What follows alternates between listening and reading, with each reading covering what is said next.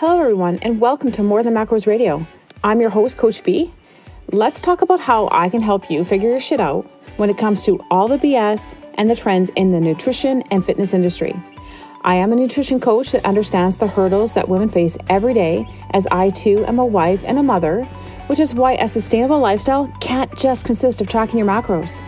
Join me each week as I, or sometimes we, talk about everything from health, wellness, nutrition, mindset, body, and fitness.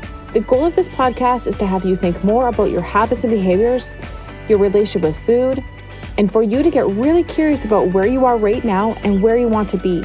If you've been struggling with your health and wellness and achieving your goals, you cannot afford to miss out on this podcast. Thanks for listening. Let's dive into today's episode.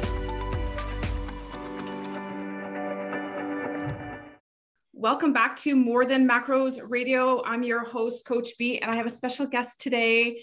I'm super excited to introduce Allie. I met Allie through another HMCC alumni group. I'm so grateful for you in this space because you are a registered dietitian, which, you know, in my past, I probably might have maybe clashed with you, maybe, I don't know. Allie, you seem to be really a well-rounded individual who's more open-minded than most RDs that I've ever come across. Thank you. I love it. And I don't want to say that negatively, but because I don't want to put them in a classification of like, oh, they're bad. But I do know that in my experience, I've been looked upon as I shouldn't be in this space because I'm just a nutrition coach. And I don't have I don't even know how many years you have of education. You can tell us a little bit more about that, but sure. I looked into it up here in Canada and I'm like, oh my God, I'm in school forever, you know?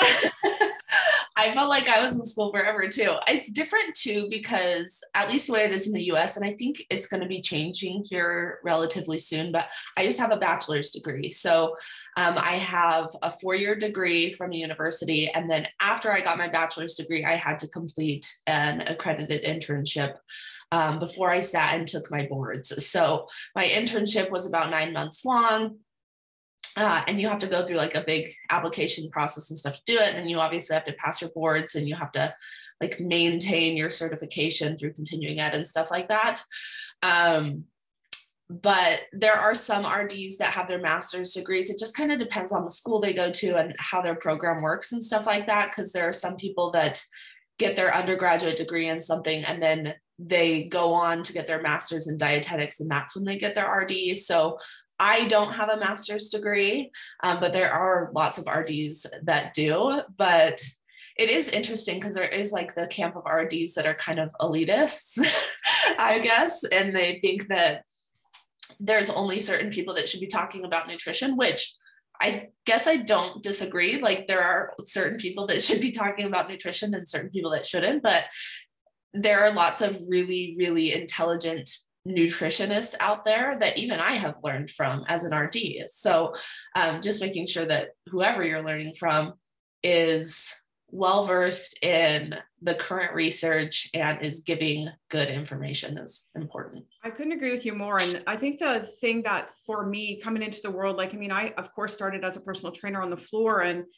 I remember just, like my experience is that if I had to help somebody with nutrition, I theoretically speaking, I was like somewhat prescribing meal plans and stuff like that. But I realized, after so many years of trying to do that, especially in the competitive world of bodybuilding, this isn't the way, which is why I transitioned into coaching, right? Like understanding that. And I always say to people that are looking for RDs, because I do have people that will look and ask, and I'll say like, there's a huge difference. Like, I don't want to help you with your disease. I don't want to help you understand all of that stuff. And I'm not someone who's working in a hospital setting or a therapeutic setting or anything like that, including recovery from an eating disorder, right? But I can help coach through some of the stuff that I've learned through. I took a year with Precision Nutrition level 2, and I felt like that was so well versed. And they're one of the leading nutrition online coaching platforms in the world, and I felt like that was, and then I, of course, the HMCCs and the, functional nutrition and all these things that I've taken over the years. However, I still acknowledge that I don't have that depth that you would have. But I still appreciate you, because what I've met or who I've met is someone who's kind of doing the same thing, but in a different role, but really wanting to help people, and I'm going to say this, figure their shit out from different angles, right? So we're going to dive in because I think that we have a few topics that you and I are going to talk about, but the one that I feel would be really beneficial is your stomping ground. And I believe that would be mindful eating. Yeah. And understanding the relationship with food and stuff like that. So it's very, I mean, to me, it's important. And it's something that I want to learn more about too, as a coach, because I have plenty of clients that come to me that they are macro trackers or they're not, and they just want to get out from underneath all of that and learn. You know, they'll say to me, I want to be an intuitive eater. I'm like, well, pump the brakes here. Yeah. There's a difference between intuitive eating and mindful eating. So let's dive in. Like, you and I, before we press record, we were kind of talking a little bit about this. And I think this is a great subject or a topic to discuss. So when we talk about, or when you describe mindful eating or try to educate people on it, can you tell us a little bit more what this means, what it looks like for people? And I don't know, we can probably go into even the depths of like, where do you start? Like, how does this all evolve? Yeah. So the way I like to describe mindful eating, because you do it, and we talked about this before we hit record too, is like we have the macro tracking camp, and then we have the intuitive eating camp. And it feels like you have to pick one or the other. And I think mindful eating is a nice bridge between the two.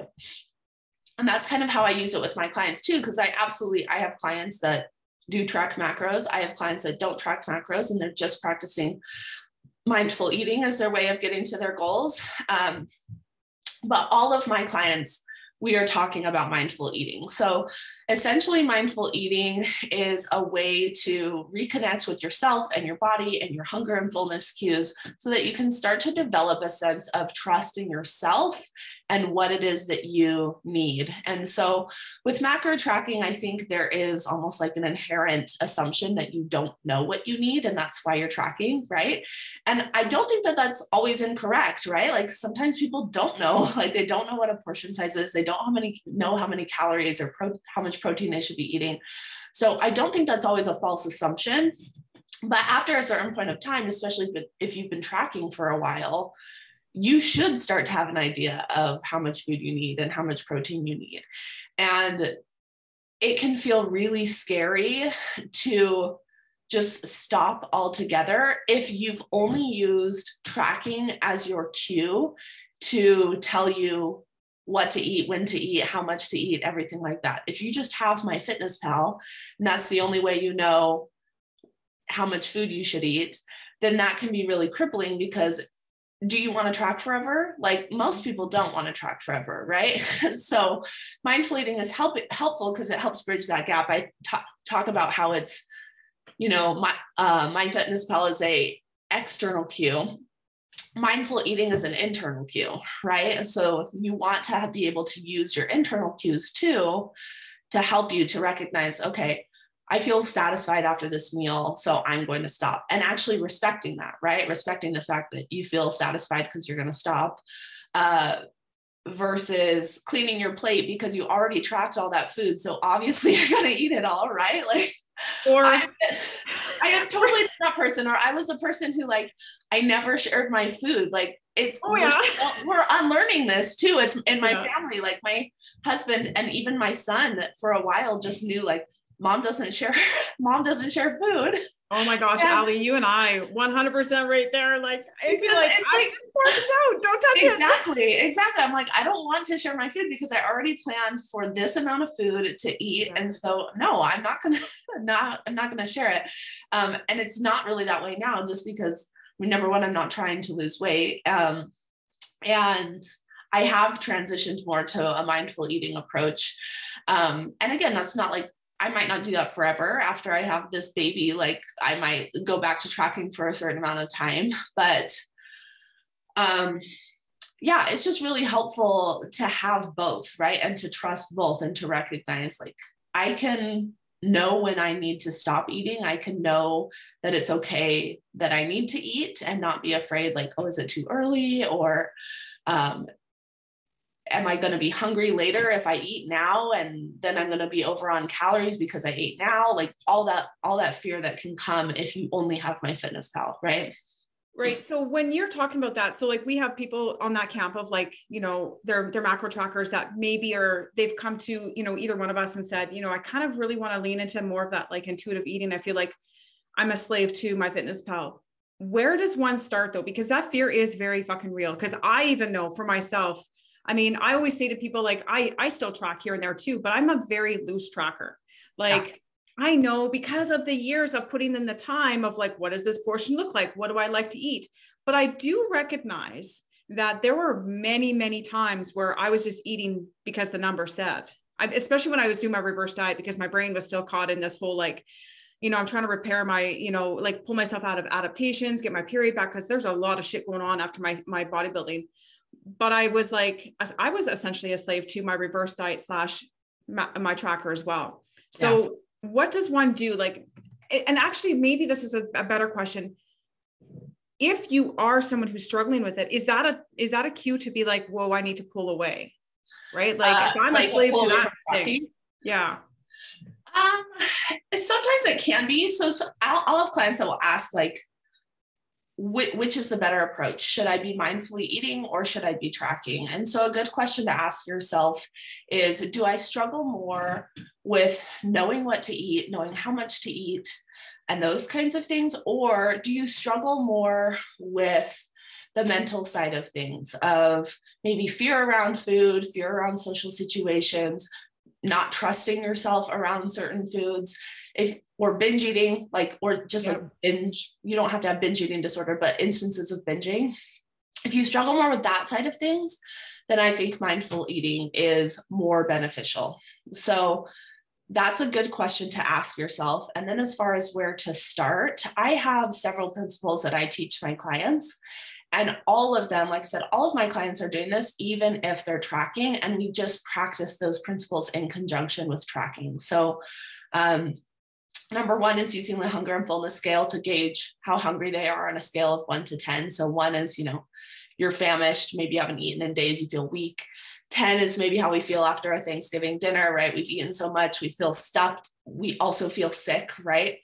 You don't want to be on either end of the spectrum. You kind of want to be anywhere between like a 3 and maybe an 8. So 3 is you're starting to feel hungry. Maybe you notice your stomach is growling. And then 8 is I'm satisfied. I might even say I'm full. If I ate more, I definitely wouldn't feel good. Right? So that's where you want to be most of the time. So practicing using that scale.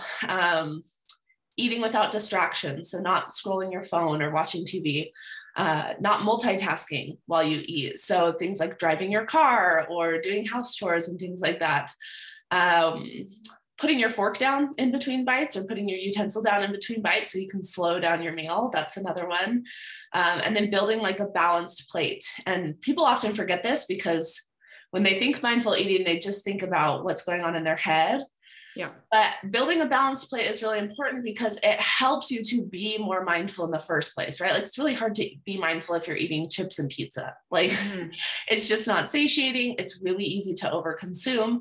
So still making sure that as you're building your plate and sitting down for your meals, you have a good balance of protein, carbs, healthy fats, and vegetables. So that really does help you to actually be more mindful, or I mean, more intuitive if you want to even call it that. But so I'll usually have my clients kind of go through the list of those principles and I'll say, what do you feel like you're struggling with right now? If they're tracking also.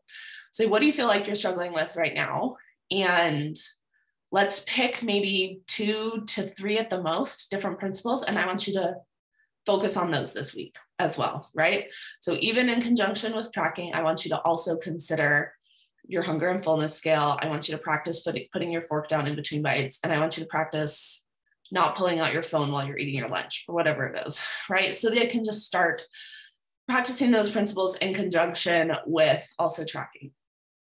So when we're talking mindfulness, and it got me thinking the whole entire time you're talking. So, you know, you have the person that comes to you who's like super overwhelmed, stressed. They're trying to manage their macros. They want to lose body fat. They have all these goals, right? Like we've got these clients.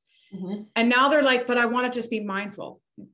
Allie, do you feel that mindfulness can also still go to the very, like to the so far to, I don't know, the left or right, whatever you want to call it, that now all you do is think about food? Like, is that something that where we have to be like, okay, I went from tracking and I just filled my app and I was just tracking numbers.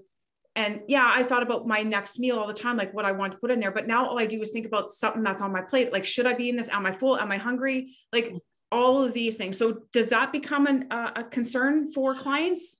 Yeah, I think to some degree it's not abnormal.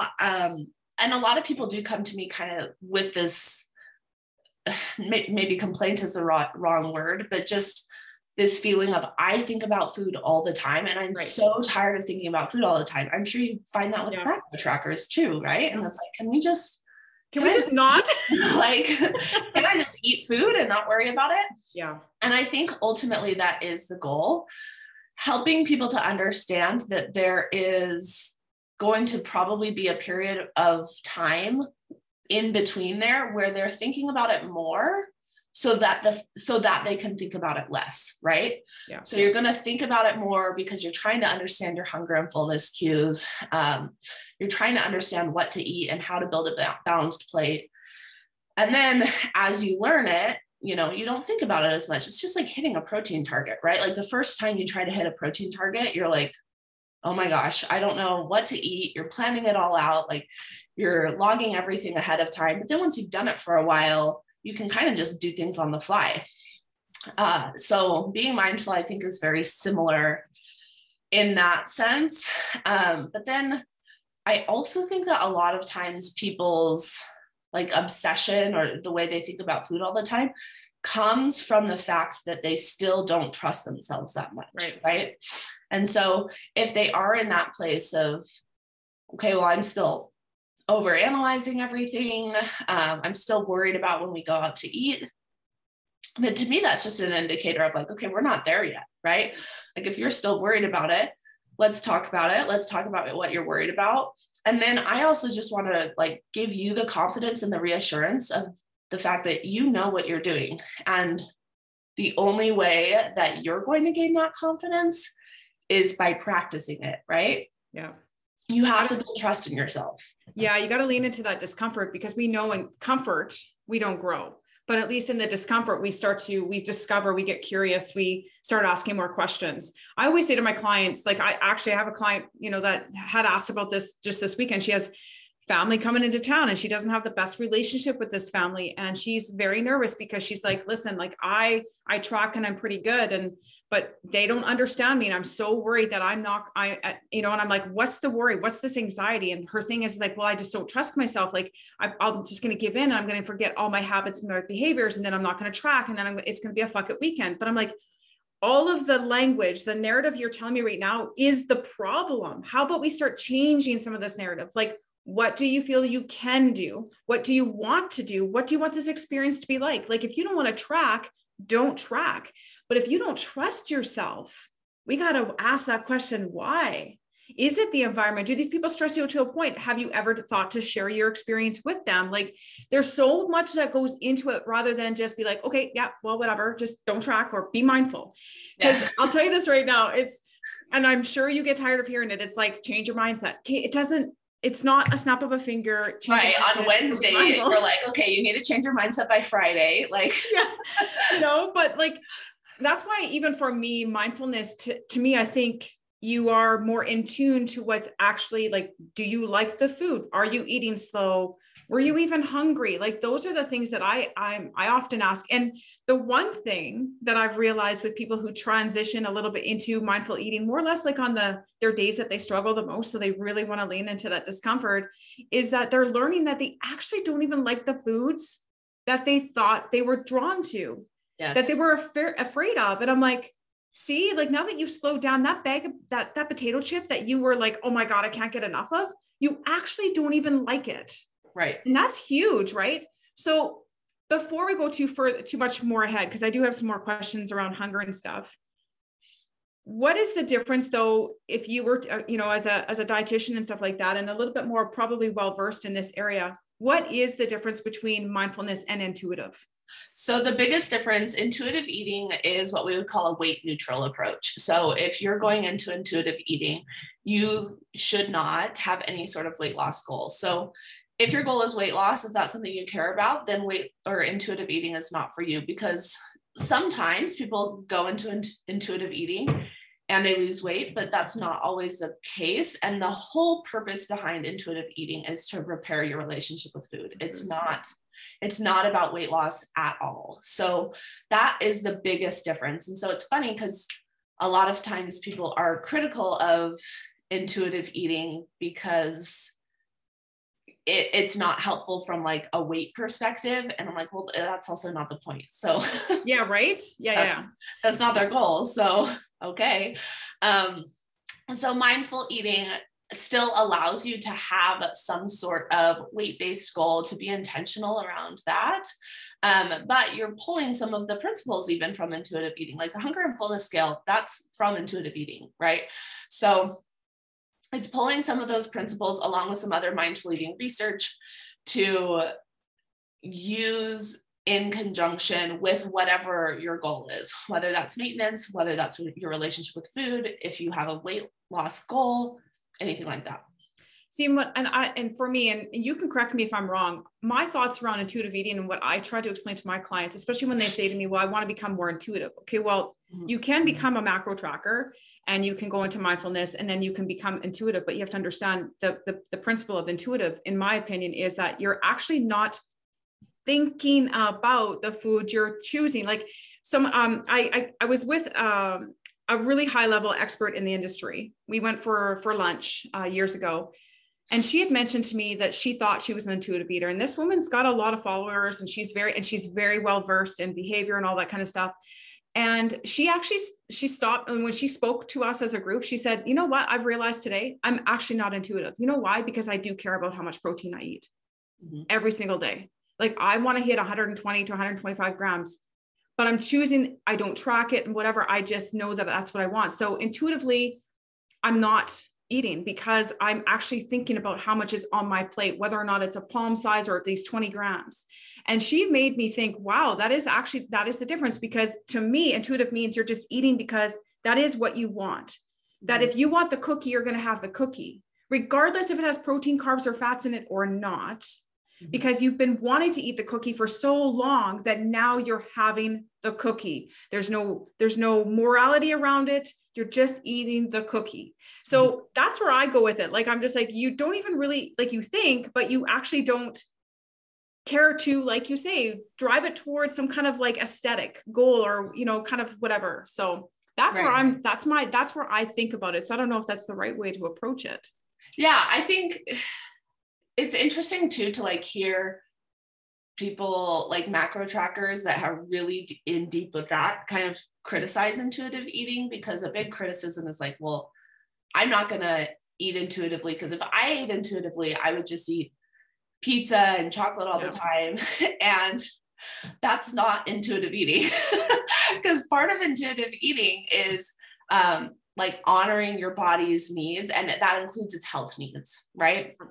So if that's all you're eating all the time, you're not being intuitive. You're not honoring your body's needs. Like you're not fueling yourself in a way that feels good, but it is also about like being neutral about food. And I think all of us can use that principle, be neutral about food and recognize that, hey, maybe eating a cookie isn't like the most macro friendly thing in the world. And maybe I don't hit my protein of 125 grams today because I chose to eat a cookie. And now I'm full and I don't want to eat anything else. Right.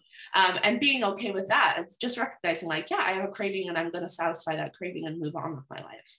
It's so interesting though, because I think most people will assume just because I like macros that I don't entertain that idea. And I really honestly, like, cause you and I are kind of on the same platform of like rebuilding relationships with food. And I do think that, macros can help, especially if you're in a weight loss type of thing, and I can get you shredded and everything else. But if you have a shitty relationship with food, man, like we need to start leaning into being a little bit more mindful of our choices, the reasons, the whys, and all that kind of stuff, and understanding, am I hungry? Am I full? All that kind of stuff. So that being said, you talked a little bit about hunger, and I do think people get a little confused around hunger. So for me, like when someone says to me that they're not very hungry, I often ask them, like, what do you mean by that though? Like, are you just not, like, is your stomach not growling? Because we have physical hunger, but we can also have headaches and lightheadedness and dizzy. Like, are you ignoring those? No. You know, right? So what are your thoughts on hunger? What are we looking for? Yeah. So teaching people that hunger doesn't always feel like physical hunger, like your stomach growling. In fact, that's usually like your last sign of hunger. That's usually when your body's like, feed me. I'm really, really hungry, please. So now it's yelling at you, right? And it is angry. Yeah. So, that's when we reach our hunger point, when our stomach is growling. But there's other signs, like you mentioned, getting headaches, feeling just general fatigue. Lots of people talk about their afternoon slump. And I mean, most of the people that talk about their afternoon slump either aren't eating breakfast or they're skipping lunch, like they're working through their lunch. So then they get an afternoon slump, and it's like, well, food is literally energy. So no wonder if you haven't been eating why you feel that slump. And maybe it doesn't feel like physical hunger because your brain is distracted, but you're feeling physically fatigued. And even just the fact that you feel really distracted, you're having a hard time focusing, that is often a sign of hunger as well. So helping people to recognize that. It takes practice, I think, number one. And sometimes getting into a good eating routine can actually be really helpful for people in helping them to see what hunger feels like, because of the fact that they're in a pattern, right? When their schedules are so inconsistent, it's hard for them to understand when they feel hungry, because they don't know when they're going to eat again or when they normally eat. Right. So when you have a client that kind of goes all day, like is that busy person, and like just by maybe if you are looking at their journals or whatever, and they don't eat a lot of food, and they say to you, well, you told me to listen to my hunger cues and I don't get hungry during the day. What do you say to that client? Like, what's the step to get them to eat more food? Yeah. So there's value in eating food. And I think, like, on a consistent basis, aside from fat loss, aside from being mindful, so helping them understand, like, you need to be eating on a regular basis. And you've come to me and you're probably complaining about the fact that you feel tired in the afternoon. You're probably overeating at night. That's also a really common one that we want to fix, because they're like, hey, I feel so out of control. I always binge at night. Here's what my schedule looks like. And it's like, okay, if you want to fix this, then you have to do X, Y, Z first, right? So helping them to understand the benefits of eating on a regular basis and how that's actually going to help them be more mindful. And so it's like, okay, you might not actually feel physically hungry, but we do know that your body needs food. Okay. So, and there's other signs of the fact that you're hungry. The fact that you're overeating at night is a sign that you were hungry beforehand. The fact that you feel tired all day long, that's a sign that you're hungry beforehand. So helping them to get into a routine. And I mean, it may be something very simple, which is fine. Like, it does not need to be complicated at all, but helping them to understand that if they have a particular goal, usually eating on a consistent basis is going to help them to accomplish it, even if they don't always see how the two are connected. Because a lot of times people don't connect the two. Don't. It's crazy, right? It's either like, there's always that extreme of like, I don't know if you come across this, but it's like they have this goal, whether they don't see it yet, but they're like, I feel out of control and everything else, and I want to lose weight. I want to just be more confident in my skin, blah, blah, blah, right? But what they don't recognize is that it is all of that. It's not really the calories right now. It's like your behaviors, you go all day without eating, like you're overeating, like all of these relationships with food. And we're going to circle back because I have one more question around mindfulness, but it's that kind of stuff that people often ignore, and they don't realize that weight loss isn't actually your goal. Like I hear you, and I respect that is your number one.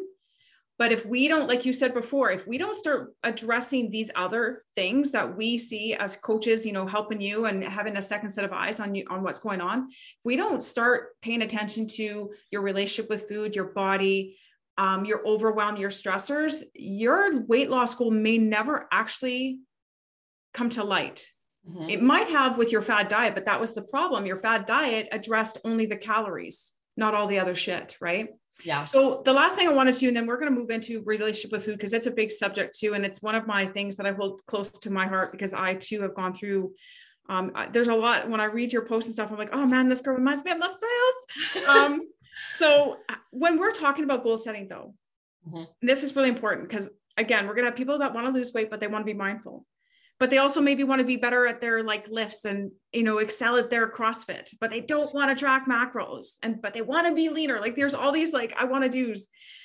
How do you set that goal when your choice is to be just mindful because that's the level of which you want to be?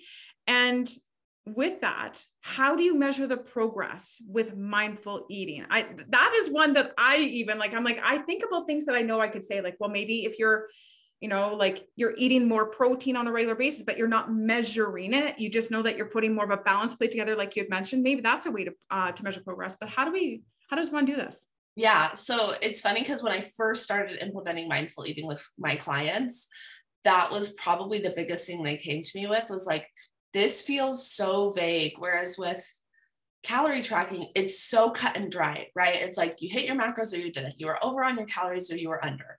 And so it was nice to have very clear cut numbers. And so from moving to something like that, that's very structured to something that is a little bit more fluid, feels scary, but I've learned to encourage people like that doesn't have to be a bad thing. And just because your progress isn't objective doesn't mean you're not making progress, right? So helping them to understand, okay, what could progress potentially look like for you? And how do you want to feel at the end of this, right? So, you know, in your ideal world, how do you want to feel? Do you want to feel confident around food? Do you want to feel more confident in social situations or when you're going out on vacation? Do you want to be able to consistently build a balanced plate? Do you want to be able to recognize and identify like how to build a balanced plate? You know, what is a protein and a carb and a fat, which is still important, right? So every week my clients will gauge, they'll rate themselves, they give themselves a grade on how well they did with mindful eating. And they'll share their experiences of like what went well, and certain things that may have happened that they noticed. I'm trying to think of an example even from this week. I had a client who had family over. She had family in town and they always have a habit of staying up late and just like snacking, you know, food's out and they're just staying up late snacking. And she's gotten in the habit when nobody's, you know, when she's not playing hostess, of going to bed, like kind of closing the kitchen at 8:00 and then going to bed a couple hours later. And she doesn't eat late at night. And so now to have family in the house and to be in this habit again, she was like, okay, like this is kind of throwing me for a loop. Yeah. But she realized this week that she was able to come up with a plan and plate up some food, plate up some snacks for herself so she could still be there and still participate. But she wasn't being mindless about it. She was still intentional and she was still participating and not feeling super anxious about it, right?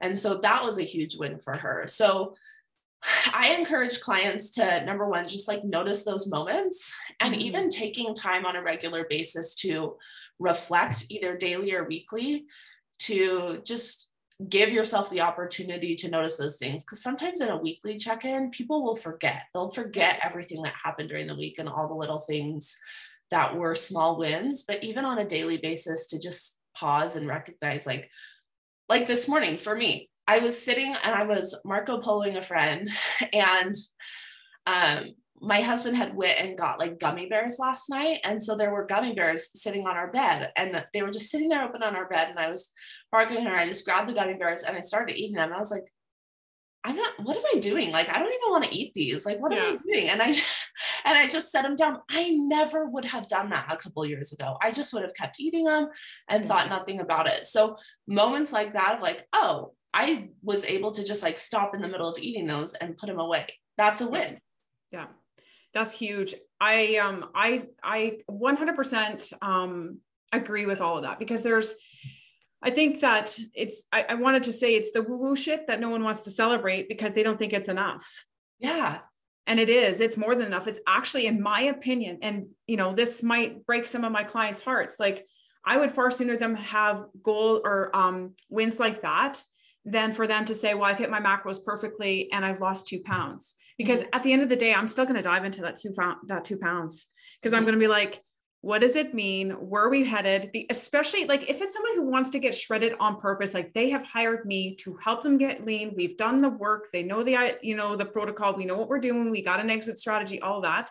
They're a different story. But when I have someone who's trying to stop binge eating or overeating because they've never been diagnosed, but they know they're on the path, right? Or they just have a really shitty relationship with food. Like this is the stuff, like the small stuff adds up. I don't care that you didn't hit your macros perfectly. I love the fact that you didn't sit there and eat the entire bag of chips because you realize that you don't even like them. Yes. Yeah. Those are huge, huge wins. And to be honest, it's really, really hard to sustainably hit a fat loss goal if you have a poor relationship with food. You could probably do it. But to do it sustainably and not gain the weight back, if you have a poor relationship with food, like it's going to be really, really hard. So I like to tell my clients of operations, and first we need to make sure that you have a good relationship with food and your body. And then like, once we get all our ducks in a row there, then we can start to see weight loss. And I have a client right now. We've been working together, I think 5 months now. And she spent a lot of time working on her relationship with food. And now we've been able to get a little bit more aggressive when it comes to macros and tracking, and the weight's just coming off. And it's like, it's so much easier. There's so much less just like drama around it because she has a really positive relationship with food and she trusts herself. And it's just really, really exciting to see. Yeah. And this is a perfect segment. So, where we can kind of dive into that. So when I look at relationships with food, I mean, I think about my own extreme relationship that I had. I was never that person that was like a binge eater or anything like that, but I definitely was like good versus bad, clean, cheat meal, you name it. I mean, I was brought up in the bodybuilding world, but I also know that it probably developed very, very young. I used food as probably a coping mechanism because I've never gone to therapy over it, but I talk about it, numerous times over the podcast that I just know that I would eat food, probably my feelings. And it wasn't until, after I competed and everything else, where I started to have some real big aha moments in myself, because I'm coaching clients, telling them have the banana. But then I'm like, I'm not eating the banana. Like, this is not making sense. And actually, you don't even believe what you're saying. Right. I'm doing meal plans back in the day, in the early 2009 to 2012 era of bodybuilding. And, I've got my clients, eating clean, and saying you can have a cheat meal, turn into a cheat day. I'm instructing clients to do this shit. Right. Yes. We've all done. Yeah. Right. I was a meal planner too. Right. And at the same time, I'm saying, no, you can't have the fruit, don't have milk, all this stuff. Right. So I was brought up in that. And I'm not blaming bodybuilding, but my drive for that look definitely fueled the fire. I've lived off of the validation that I got from people telling me how good I looked. I mean, I talked to my client about this in a future podcast episode coming up that, that's how I absolutely love people telling me how good I looked. And that just it almost did reinforce that whole, like, what I was doing was right. Yes. But then, after coming out of it, I quickly realized, like, whoa, we got to pump the brakes on that. So fast forwarding to where I am now, like, I did use a reverse diet to help me rebuild my relationship with food. I actually had a couple coaches that helped me understand flexible dieting a little bit more for myself and macro tracking. I did the reverse diet on my own, and I was still very, very scared. I didn't share that with many people. Like, I don't even think I even talked to my husband about it. Like, I was just like meticulously tracking every carb and fat to make sure that I was increasing it. And I could have 10 chocolate chips now. And then, like, that's why I went for like a good year of like, okay, because it was so strict to begin with. But now I'm in this place where I actually don't have morality around food. I know that there's nothing good or bad, but I will still sometimes catch myself, Allie. And I know I read a post with you recently about, like, just because of your phase of life right now that you're in with pregnancy and body image and stuff like that. But for me, there are times where I'm just like, I shouldn't have the cookie. Like, I'm thinking, what the fuck? And So it doesn't go away. Why People. not, I want to tell you, like, but what did change is that it doesn't keep going to, I can't have the cookie. I wake up and say, I can have the cookie and I'm going to have the cookie. Right. Like you talk back to that voice. Yeah. Whereas before I would just either shut it down or I would just listen to it and say, can't have the cookie. And then all of a sudden I'm not binging, but I can't wait to have that cookie on my cheat day. And it's going to be like, instead of a meal, it's going to be all day. And it's going to start from midnight all the way through. Like, that's what it was like for me. It was a cycle where on, off. Right. Mm-hmm. So what I see now is most women that are coming to me, they've done the fad diets. They've done everything. They've done the ketos, you name it. They've done it all. And they just want to lose weight. Mm-hmm. And I try to help them understand that you are a byproduct of the choices that you've been making. You know, we go through the history. Your relationship with food seems to be playing a huge role, but where did that start? So for you, what do you see? What do you see happening in this industry? Where are women, like, where's this starting? Oh my gosh. I mean, it's a big question, I know, but I think we've got a lot of answers that could probably relate to a ton of people, right? Yeah. I mean, people's relationship with food, it starts young. It starts super, super young. And for women, especially, because there is so much of a societal focus on how women look, how we're supposed to, quote, present ourselves and what is acceptable and what's not acceptable. And I mean, you're seeing a little bit of a pushback now with some like of a feminist movement, which I'll try not to get like too ranty on here in that respect. But I think it really does start young. I have clients that have been dieting for decades. You know, their mom put them on a diet when they were 12 or 13 because, oh, do this diet with me, you know. Let's put this into perspective a little bit. How old are you? I'm 31. I had to think about that. And I'm 47. Yeah. So we have a little bit of a different demographic and societal pressure of everything, but it's still actually the same. Yes. Just in different, I think it just came at different intervals and different types. Like we went through like the clean eating, the keto, the Weight Watchers, you got to be thin, like I don't know, was it Twiggy? There was like Twiggy. Yeah, I remember. No, but that was my mom's era. Right. I remember my mom doing aerobics every night and every day, like wanting to, and then on all these diet phases too, and looking at herself, squeezing her belly, saying, "Do I look thinner?" Like, like I said, I think it started young for me as well because it was body image because I was overweight as a kid and bloated. Yeah, and I think a lot about how my mom raised me. And I am very, very lucky that I, in the grand scheme of things, I probably have a better body image than the average woman.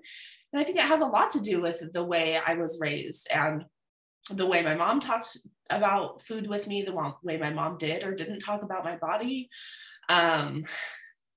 She was intentional about the different types of extracurricular activities that I did.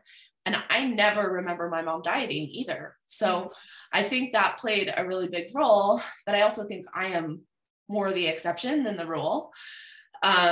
Because with most of my clients that I talk to, they have been self-conscious about their weight from at least the time they were 18, forward, and sometimes even younger. And there are a lot of forces that push that, and they're not gone either. Like I said, there's definitely more of like a feminist movement, more of a body positive, body neutrality movement, which I fully support. But I think the overwhelming societal norm is that women need to look a certain way. And maybe it's not just women, like men have pressure too, but I do think there's more of just pressure on women in general that your appearance matters more than what you have to say or anything like that. It's so true, because even for myself, and I lived it, I felt the pressure as a coach who went through bodybuilding to then like, you better not gain all this weight back and rebound because you are a coach and you should know what the fuck you're talking about. Yeah. Because if not, you've let as if yourself you go. can't struggle, right? And right, exactly. And so I just feel like that really, really, it definitely fueled my whole relationship with food, and that I needed to be some sort of superior person by eating clean all the time and never having the cookie unless it was my quote unquote cheat days. Like cheat days, even like it was like glorified, like you're better than everyone because you can have a cheat day. Like you've earned it. Like you've earned it. I'm like, are you kidding me? Like, and that language alone is problematic. Right. But then it's like the guilt and the shame and everything that chases it. It's not, there's no glory in that at all. Right. So what do you think the challenge is though with rebuilding that relationship with food? Because for me, I see like clients just are so scared because of what they see in the industry. And like you said in the very beginning of this podcast, is like, you know, if you have people in the industry that are evidence-based and can, you know, provide you the research and are up to speed with what's going on in the industry and in nutrition and all of that in general, you actually shouldn't have to worry too much. It's the problem I see is that there's still shitty ass coaching. There's the fad diet, you know, that just won't stop. It doesn't matter what it is. There's the only way, one way. Like there's never, like you said, in the middle, that this may not work. It might work for you. Like lean into the discomfort a little bit, try it, but maybe it doesn't work. Like there's not enough of that. It's like one extreme to the other. Yes. And I think sometimes it's easy to forget as a coach, because I like have my head in my little evidence-based bubble. And then every once in a while I'll peek my head out and I'm like, oh, we're still talking about that. Like, that's still what we're doing here. I thought we were done with that. But we kind of just get wrapped up in our own bubble of, you know, good coaches that we like to surround ourselves with. But it's true that that is the norm, is that there's still lots of really bad information that exists out there. So I think number one is just recognize that you have a problem. This sounds like AA, but recognizing that, hey, maybe my relationship with food isn't the greatest. And how do you recognize that? So just observing, like, what's your language around food? Do you have any anxiety around food? Do you feel like you can't trust yourself around certain foods? Are you labeling foods as good food or bad food or clean food, right? Those are kind of sneaky things that are very common. Like we hear them all the time. We see the food labeled in the grocery store as guilt-free and clean and things like that. And recognizing that those are probably contributing to some internal dialogue that you have around what is acceptable for you to be eating and what's not acceptable for you to be eating, right? Yeah. So can you say that you're truly neutral about food, or do you view it as good and bad? And do you feel some level of morality when you eat certain foods versus not, right? Or am I allowed to eat this because, I don't know, can I have dessert because I had a burger, you know, like those kinds of things, the thought around earning food, like those are all some, I guess, red flags that you can look for in your own life. And if you notice any of those things, to pause and take a step back and say, like, it doesn't have to be this way, and you can still be healthy. Like, this is not, you don't have to think about food that way in order to be healthy. Like you can, and I think too, when you start diving into those questions that you just mentioned, maybe that's where some people can start to recognize that maybe it's, I do believe that bread and carbohydrates are bad, but maybe then they recognize that, but I overeat them all the time. And making that relationship of like, oh, I tell myself I can't have it, but all I do is want it. Like, I want it so bad that that's what I do. And kind of putting those puzzles together to recognize that maybe this is the problem, that fear, that language, the narrative that you just talked about is the problem. So that in order for you to eliminate now the overeating, the overconsumption, the guilt, the shame that chases that, you have to work on bringing that food into your life or becoming neutral with it somehow, right? Yeah. And I mean, even just getting really curious about your thoughts, I think can be really, really helpful. That's been really helpful for me in this whole journey, is recognizing and becoming aware of what was going on in my head, not just like listening to every little thought that came into my brain, but becoming aware of it and then being like, okay, this bread is bad. Why do I think it's bad? And maybe, do I know people that are healthy that eat bread? Maybe. do I? And if they do, then maybe is it potentially possible for me to also be healthy and eat bread, right? Oh, that's good. I like that. Yeah, like, because it's so true. It's just so funny to me because in my head now, I'm like, it seems obvious. Like there's plenty of healthy people that eat fruit or are vegan or whatever it is. And so it's probably possible for you too, if that's what you wanted to do. So there's definitely not a one size fits all approach, but yeah, just getting curious. Yeah. And I think that you nailed it right there too. Like when you're getting curious about a food, asking the question about it though, like, so if you think it's bad, like, because that's a negative thought around that food, break it down. Like, what do you deem bad? Okay, what is that narrative? And then what is good? I always say to people, there's always going to be a better choice, because what you choose is really what's up. It's what's best for you. And maybe in a moment this was best, but there could still be a better choice, or maybe not, right? But diving into it of like, I mean, we even see it with the marketing and stuff like that, that just because something says, you can eat this because it's guilt-free, or, like whatever, like, I don't know. There's so much out there. I'll be honest. I don't read shit like that anymore. I just ignore it, to be honest. If I want the fucking cereal, I'm going to have it. I don't care if it says no sugar added or organic. I actually don't care. Because it doesn't make it better. It's my choice. That's what makes it better for me. Right.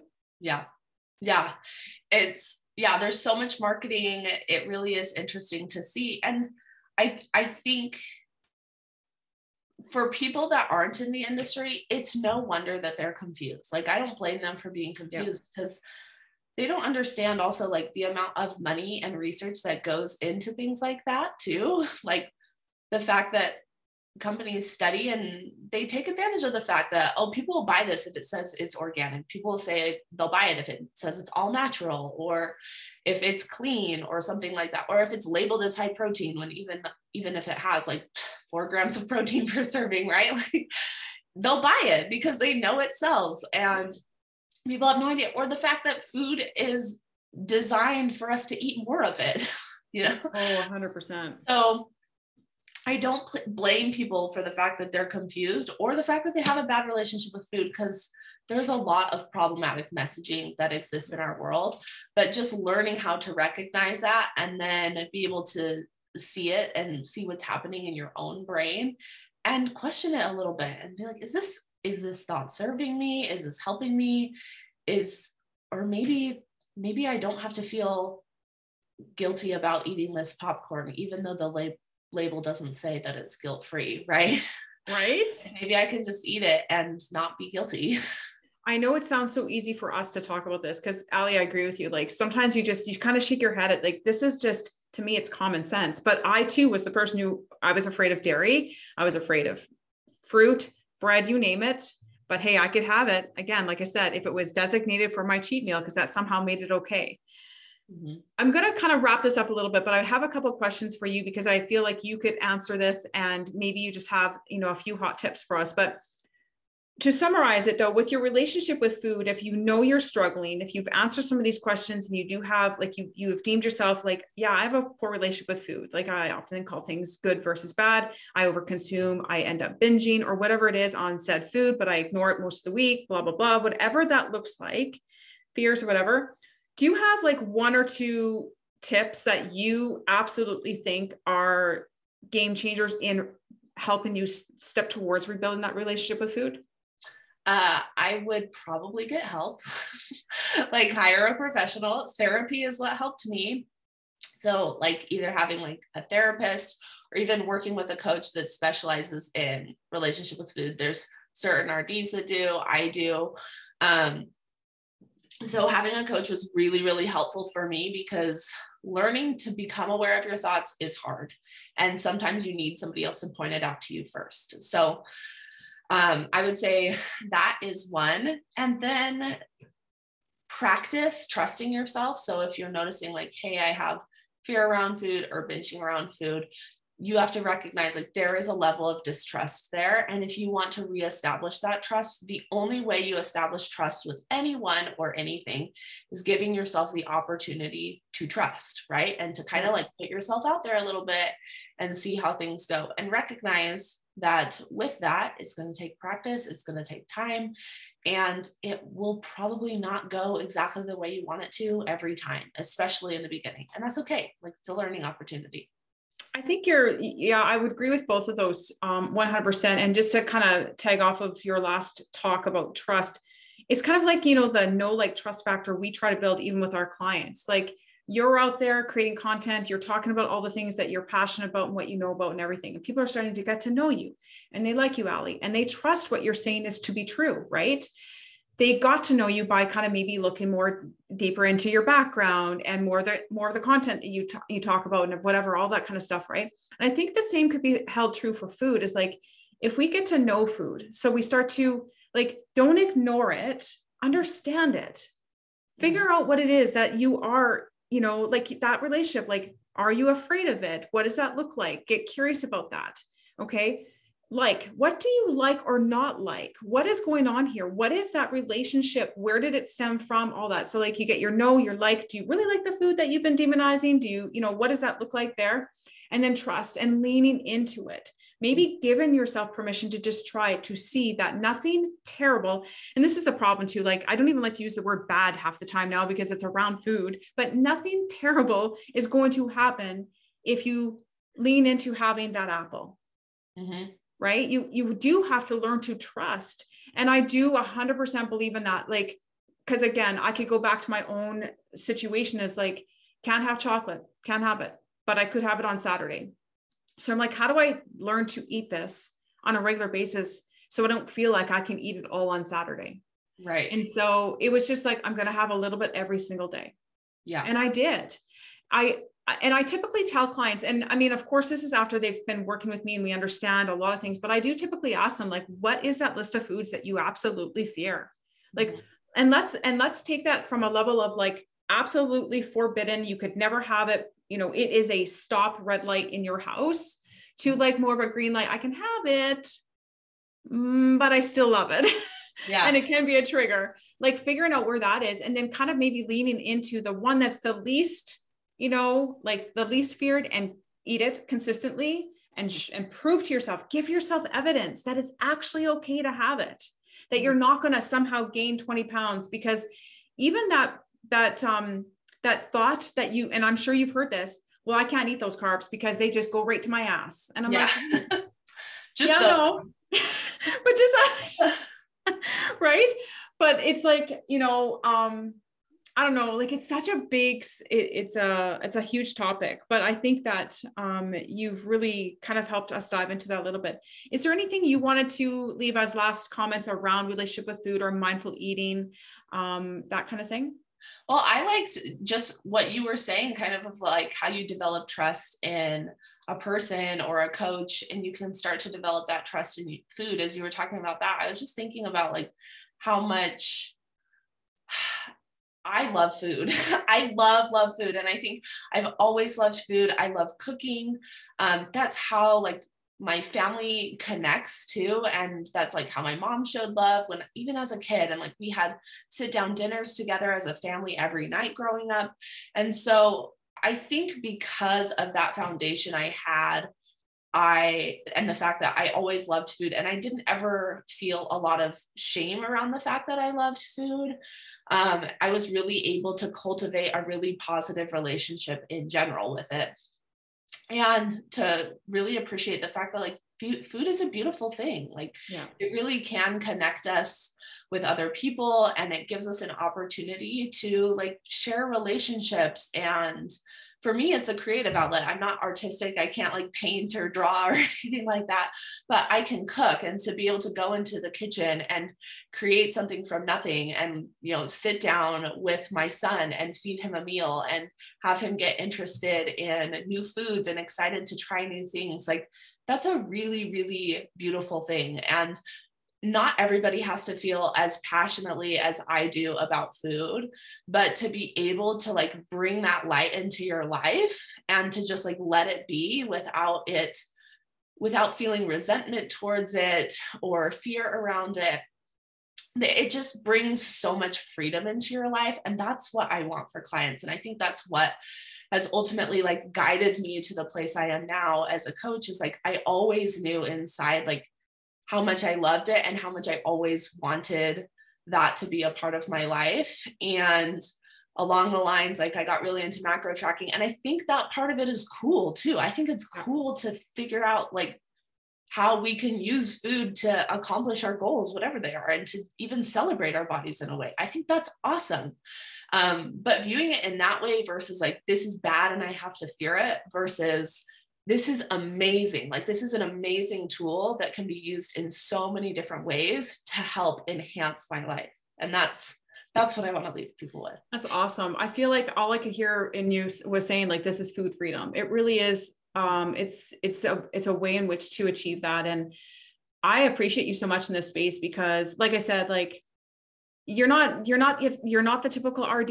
Like, you actually are coaching. And I, like I said, you called them elitists. Yeah. There are some in this industry, but there are with coaches too. Like, let's not get like, we're not perfect either, Allie or I, but I love it. Resonates so much with me. And I know it's going to resonate with a lot of people listening to this podcast. So finally, where can people actually find you? Like, where are your stomping grounds? Yes. So I'm Allie Henrie RD on Instagram. AllieHenrie.rd. Sorry, there's a dot. Oh, don't worry. AllieHenrie.rd, and then AllieHenrieRD.com. And I'm actually launching a mindful eating course. It launches next Friday. So awesome. Yeah. So we'll make sure we put that in the link. The thing is that here's where I want to leave everybody with, is that you can choose to do whatever it is that you want to. But I think the message here that Allie and I are both sharing with you is that you got to find what works best for you. You do have to do the work. This is not something that happens overnight. You can choose to be macro tracker, lean into mindful eating, and eventually maybe become intuitive. You can be someone who is just a macro tracker and practice this mindful eating on the weekend type of scenario. Like, there's so many ways in which you can approach your own nutrition, wellness, and optimize it however you want. There's never one way. It's always going to be what's best for you. And if you're seeking to find food freedom and rebuilding that relationship with food, this is where it's at. Yes. Girl, it's been a pleasure. I'm super excited to continue our relationship in HMCC alumni. So I want to thank you for being here. And I guess I will see everyone in the next episode. Thank you so much for listening to this week's episode. If you enjoyed this episode, please share it. And don't forget to tag me at Motivate and Be Fit, and follow or subscribe on the podcast app of your choice. And please don't forget to leave a review on Apple Podcasts. This allows the podcast to grow while helping more people figure their shit out. Chat to you next week.